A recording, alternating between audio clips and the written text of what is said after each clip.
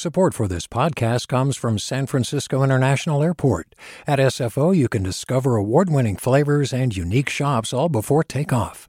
Learn more about what's at SFO at flysfo.com.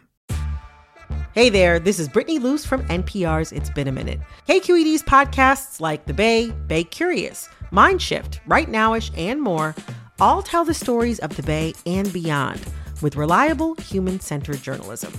They aim to inspire, make you think, entertain, and expand your understanding of the place you call home. Here's how you can support podcasting at KQED. Showing your support is easy, and you can join Brittany in supporting KQED Podcast too at donate.kqed.org/podcast. That's donate.kqed.org/podcast. From KQED. I'm Devin Katayama, and you're listening to The Bay, local news to keep you rooted.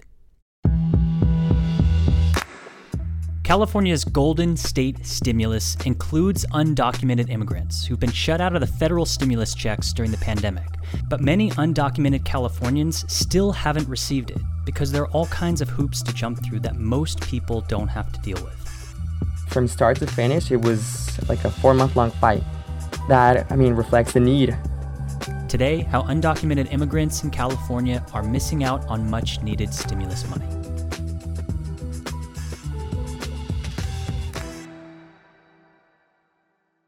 Do you love learning about the San Francisco Bay Area, its history, its people, its unique blend of cultures? Then you should check out the Bay Curious book. I'm Katrina Schwartz, editor and producer on the Bay Curious podcast, and I'm here to let you know that for the month of May, we've worked out a sweet deal for KQED podcast listeners. Right now, you can get the Bay Curious ebook for $1.99. That's right, $1.99. Just search for Bay Curious wherever you get your ebooks or find a link in our show notes. This offer does expire at the end of the month, though, so you'll want to act on it fast. Happy reading!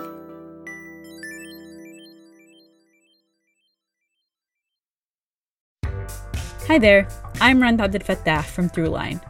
If you're listening to this podcast, you know that KQED produces exceptional storytelling that keeps you informed, inspired, and entertained. Their podcasts cover issues from your neighborhood to the entire country and everything in between. Support this work today. You can help us continue to bring quality podcasts to your ears. Just head to donate.kqed.org/podcast. That's donate.kqed.org/podcast.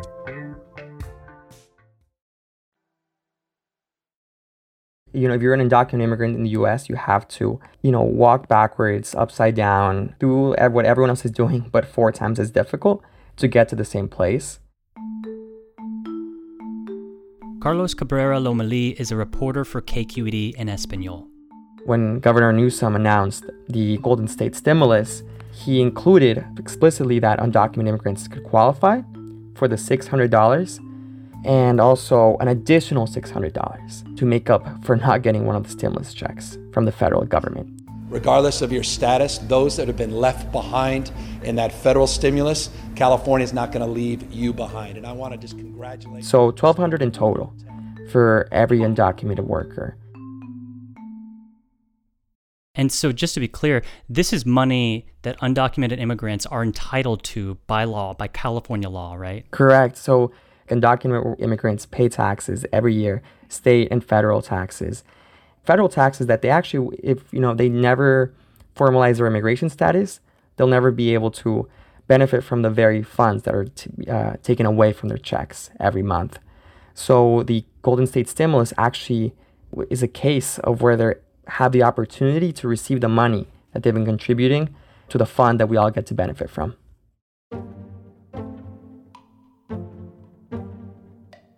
So this sounds good for undocumented immigrants in California. How do people actually apply for it? If you qualify, you need to file your taxes because that's how the state government decides. But turns out you may be excluding people who have a hard time filing taxes for a variety of reasons. If you're undocumented, you don't have a social security number.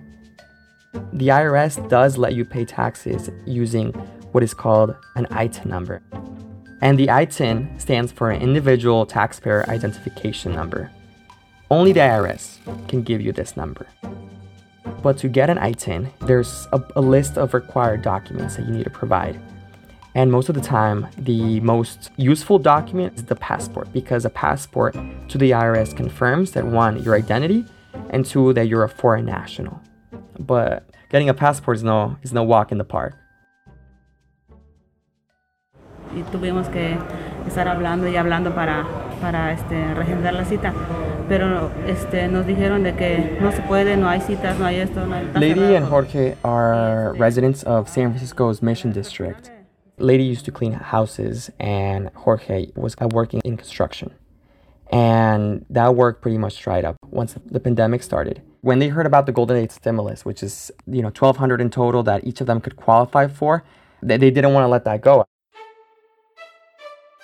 So Lady has a passport, but Jorge doesn't, and their son doesn't as well. They were calling for several weeks to get their passport. It was really frustrating for them. ¿Por cuánto tiempo, tardaron llamando? Yo tenía como 2 meses estuvo. 2 meses. Así estuvo llamando. If you're outside your country, it's either your consulate or your embassy that can get you a passport. And, you first have to call this phone center in Mexico called Mexitel. You call them, and hopefully they're able to get you an appointment that works for you, that's close to you. Jorge and Lady, were calling, and they started realizing that no one was picking up. Y tuvimos que estar hablando y hablando para reagendar la cita, pero nos dijeron de que no se puede, no hay citas, no hay esto, está cerrado todo.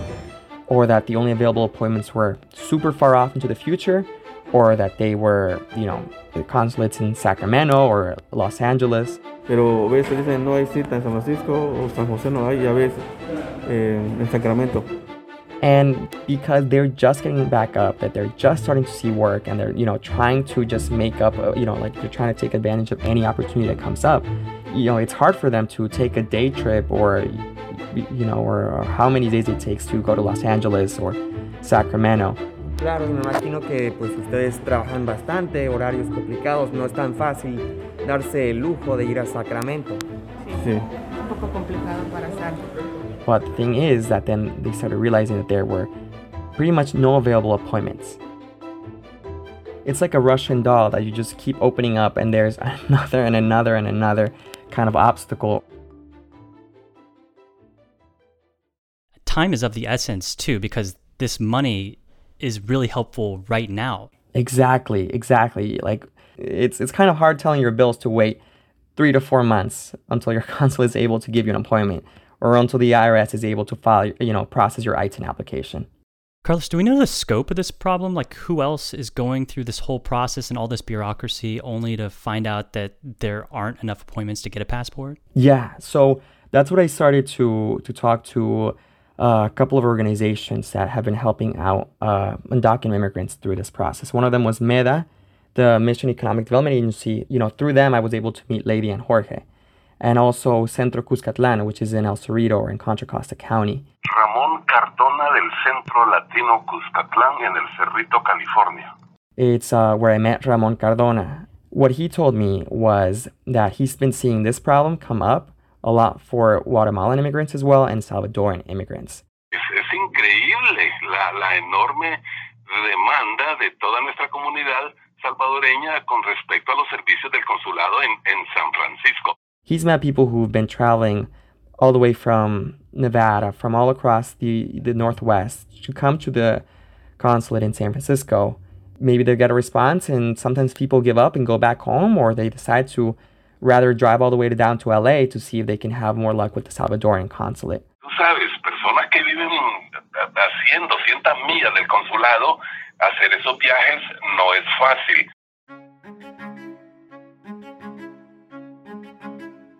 It seems like one of the biggest hurdles is that many of these consulates don't have enough appointments. So why is this happening? And what do consulates say about these delays during the pandemic? I mean, I reached out to, the consuls for each of these 3 countries here in the Bay Area. The Mexican consulates and the Salvadoran and Guatemalan consulates. Bueno, entonces primero me podría decir su nombre, su apellido y su título, por favor. The Guatemalan consul was the only one who sat down with me. That's Sylvia Vollers in San Francisco. si tenemos una presa de solicitudes que tenemos que atender. Y estamos haciendo lo imposible. What she was able to tell me was that its demand has been increasing, especially during the pandemic, especially as folks are trying to file their taxes. But the thing is that the capacity of the consul has stayed the same. El crecimiento de la población que requiere una atención es cada vez mayor. Y estamos luchando por estar a la par, pero es difícil lograrlo. So even though she and her staff sees like the material reality of more and more folks really needing this paperwork, they can't hire any more people because they need the approval of the Secretary of Foreign Affairs in Guatemala City. Something else, that we got to keep in mind is the factor of language, which is that in Guatemala, there's dozens of indigenous languages. And not always do they have someone in hand that can help out someone, that speaks, that language. Es importante que nuestros connacionales se sientan escuchados y escuchen las explicaciones que requieren también en el idioma que ellos hablan cotidianamente. And then we got to also keep in mind, and this is something that she mentioned, which is that, several Latin American countries, including her own, including Guatemala, have been really hit hard by the financial crisis of COVID-19. And it's hard, even for those governments, to be hiring more people now. Like the reality here in the Bay Area for these migrants, even though they're not living in Guatemala anymore, it's still influenced by what's going on thousands of miles away. Yeah, they're still beholden to both governments, right? Exactly. Look, imagine, how complicated it already is to, deal with one bureaucracy at a time, but dealing with two at the same time and that are not exactly always in sync is not the easiest.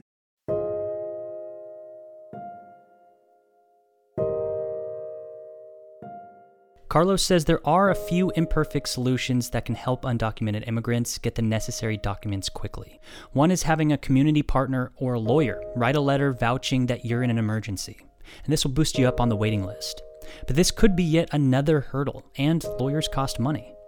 Luckily for Lady and Jorge, one of the community organizations we mentioned earlier, the Mission Economic Development Agency, or MEDA, wrote the family one of these letters.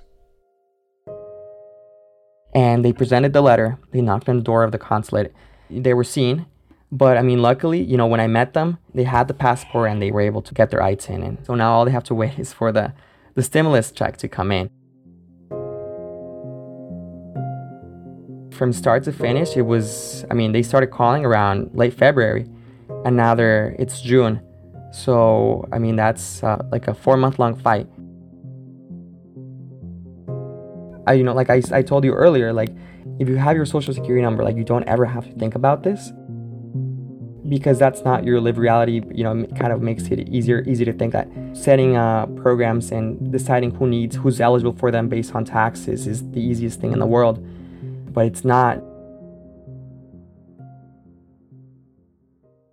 A group of immigrant essential workers held a die-in in front of Gavin Newsom's house, arguing that they haven't been able to, see the aid they've given to the state. They are, essential part of the states, and they've been giving taxes year after year after year to the same resources that everyone else has been able to benefit from. Carlos, thank you so much for speaking with us. My pleasure. Thank you, guys. That's Carlos Cabrera Lomali, reporter for KQED in Espanol. For more from the KQED and Espanol team, you should definitely follow them on Instagram. They are at KQED en Espanol.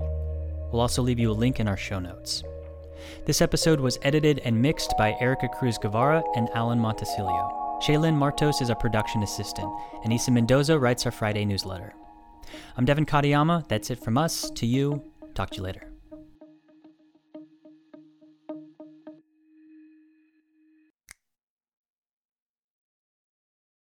Hi, I'm Sasha Coca, host of the California Report magazine. Every week, we bring you stories about what connects us in the giant, diverse Golden State. Because what happens in California changes the world. I love this place. We were once seen as like the place to be, California. The land of milk and honey. That's where you go to Sunshine State, but we just have challenges right now. KQED's California Report magazine. New episodes drop every Friday, wherever you get your podcasts. Hey, what's up? I'm Erica Cruz Guevara, the host of The Bay. Donations keep independent journalism alive and healthy, and you support outstanding journalism when you support KQED. So if you haven't yet, check out donate.kqed.org/podcasts.